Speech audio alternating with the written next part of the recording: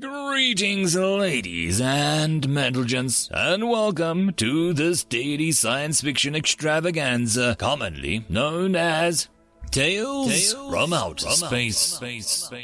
Taken from the subreddit HFY. All the relevant links will be down below. And, as always, I hope that you enjoy. And if you do, please consider supporting the channel. On to the science fiction.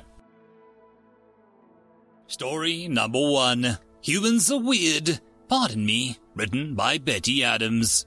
Be careful, Kultich called out.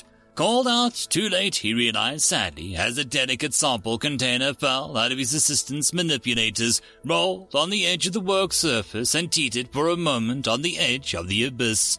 It caught in a diffuse light of the lab one last time and fell over the edge to shatter on the floor. I'm sorry, his assistant blurted out. Oh, we only had 2 left after this. I'm so sorry. Still your mandibles, Kultich said, letting his thorax slump to the floor. I should have secured it to the wall. That is my responsibility. His assistant was still keeping his legs tight to his body in a display of stress. Please relax, Kultich said, reaching over to stroke his assistant's dorsal fin. This is just the sort of thing you have to learn to deal with when working on human-sized bases. We will have to clean up the broken shards, his assistant said so quietly Kultich barely concealed it. Yes, best to do that before the human sees the... Kultich began. Hey, little buddies, a third voice startled them. I heard a crash. Everything okay? I dropped a large sample container, the assistant said, raising his voice so that the human could hear him. Ah! The human face suddenly lit up with pleasure. Kultich refused to let his legs tighten in irritation. He could sense the confusion in his assistant, but didn't bother explaining. The consequences would become obvious soon enough. Was it one of those with the pressure-sensing lids? The human asked eagerly. It was, the assistant confirmed, and you can't use the tops on the other containers, right? The human continued. That is true, the assistant said. We will recycle it. Can I have it then? The human asked. I'll help you clean up the mess. I see no issue with that arrangement, the assistant said eagerly, if you have a use for it. The assistant turned to Kultich, and his mentor waved his manipulator in acceptance. Sweet! The human began to bustle around the room, cleaning up the shattered container. What does he need the pressure sensor for? The assistant asked Kultich. Ask him yourself, Kultich suggested, as he turned his back to his work. I'm going to fetch a new container and the securing cables. The assistant approached the edge of the work surface and called out to the human. What are you going to use the pressure sensor for? He asked the assistant. The human grinned down at the assistant while dumping the shards into the recycling container. He lifted up the lid, the entire thing fitting easily across 2 of the human's fingers. He placed his thumb onto the mechanical pressure sensor and dispersed it with a loud click. The assistant tilted his head to the side in confusion. The human grinned and began depressing the sensor rapidly. The assistant stared in confusion as he clearly amused the human for some time before speaking again. Why are you doing that? It asked. It's fun, the human said brightly. I used to have one of these as a kid. Got it off a drink bottle. Thanks again, little bud. The human strolled out, whistling, and followed by a rapid-fire clicking.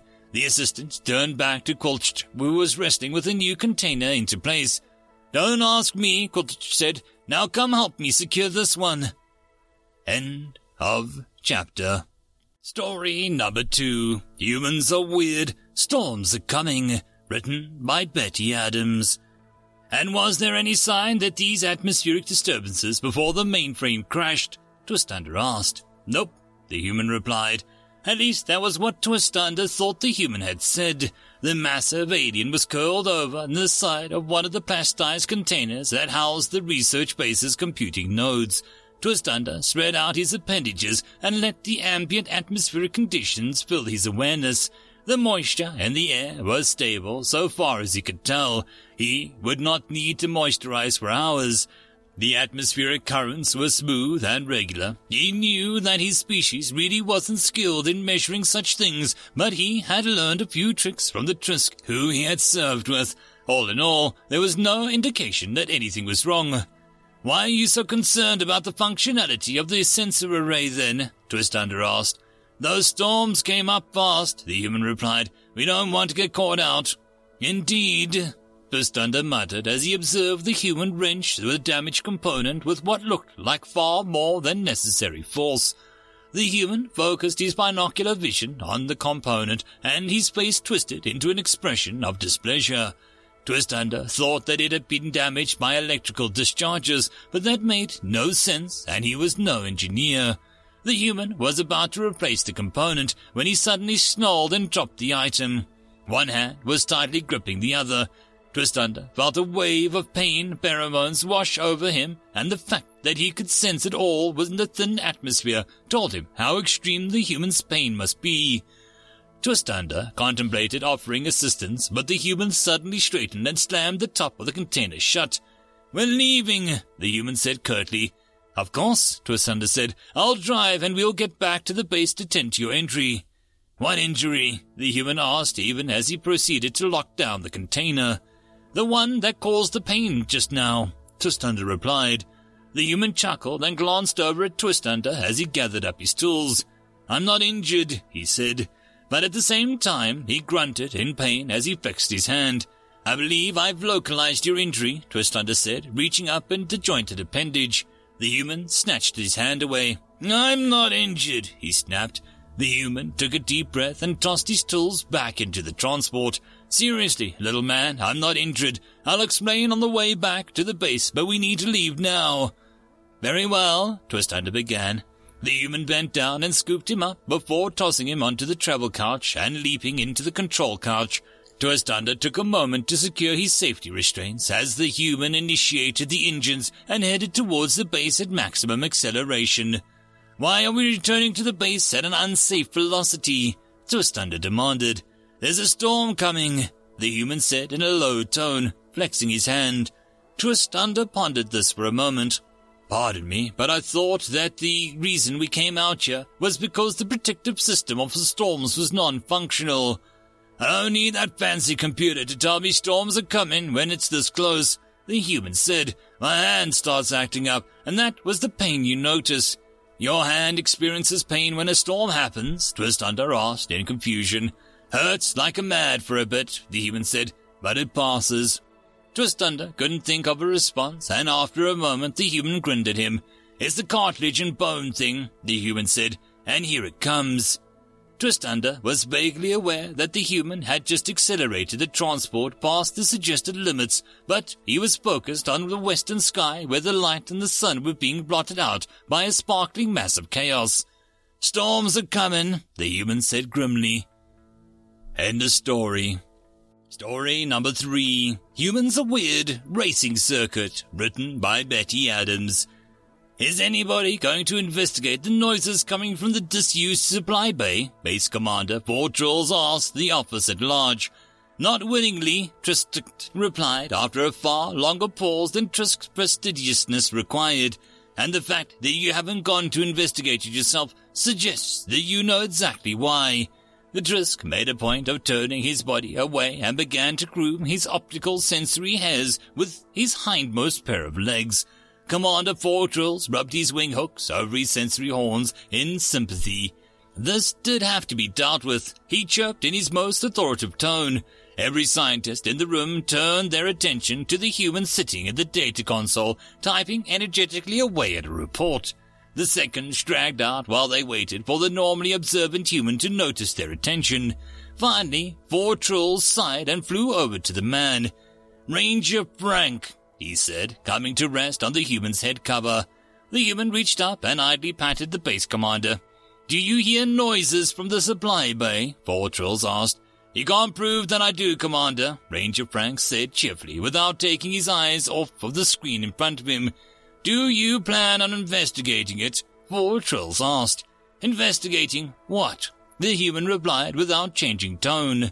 Fortrulls sighed and fluttered out of the room. It was a matter of moments to reach the disused supply bay, and he set his teeth grimly before flying through the upper door. A small cluster of humans surrounded one old water barrels and was sitting at the end of the corridor of the room under a window.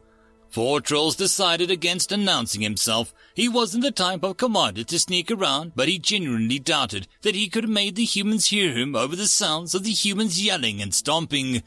One human, a junior ranger, Pismith, was believed, reaching over to pound his fist onto the scapular region of the human beside him, one junior ranger, Ford. Fortrolls perched a moment on the support beam and rubbed his aching sensory horn. While any reasonable species would consider the crushing blows an assault, he was under the impression that the two youngest humans were close friends, and Ford didn't seem to be reacting to the blow that were moving his body several wing lengths with every strike. Fortrolls gathered himself and darted over to the circle over the humans' heads. He stared down into the barrel, and the first filtration level had been removed, revealing the second filtration level. This left a depth of about a human's hand span, and the space 5 concentric arcs of succose substance that the humans enjoyed as a treat had been laid. The arcs were nearly complete circles, but only the inner one was closed, making all the arcs the same length. 5 specimens of the newly discovered insectoid species were placed, each on one of the lines. Fortrolls stared down at the sight in confusion. Slowly, he realized that the insectoids were not still. They were feeding on the sucrose substance. He flinched as he realized what the portions of the arcs behind them must be comprised of. The absurdity of the situation settled back like a rock as he decided to dismiss speculation. "Ranger Grimes," he choked out. He deliberately allowed his voice to raise into the range he knew would cause the humans some discomfort. It was the only way to be heard over the din of 12 lungs, each the volume of a family-sized tent.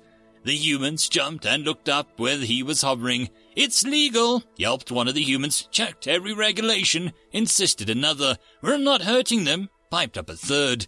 "What are you doing to them?" Fortrolls demanded, deciding to go straight to the point. "Racing them," Ranger Grimes said cheerfully. Fortrolls stared down at the uplifted faces and then slowly came to rest on Ranger Grimes's hat. The humans watched him with a hush so intense that he could hear the slow grinding of the insectoid mandibles on the sucrose granules. "How," he finally asked, "could that movement be considered a race?" "We see whose brick beetles gets to the end first," Grimes explained. Fortrolls rubbed his sensory horns and tried to make sense of that. "Are we in trouble?" the human finally asked. Fortrolls sighed and took to the air. "Please be more quiet," he requested. "The rest of us in the base are trying to work."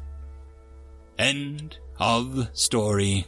Greetings, ladies and gents, and welcome to this daily science fiction extravaganza, commonly known as Tales from Outer Space.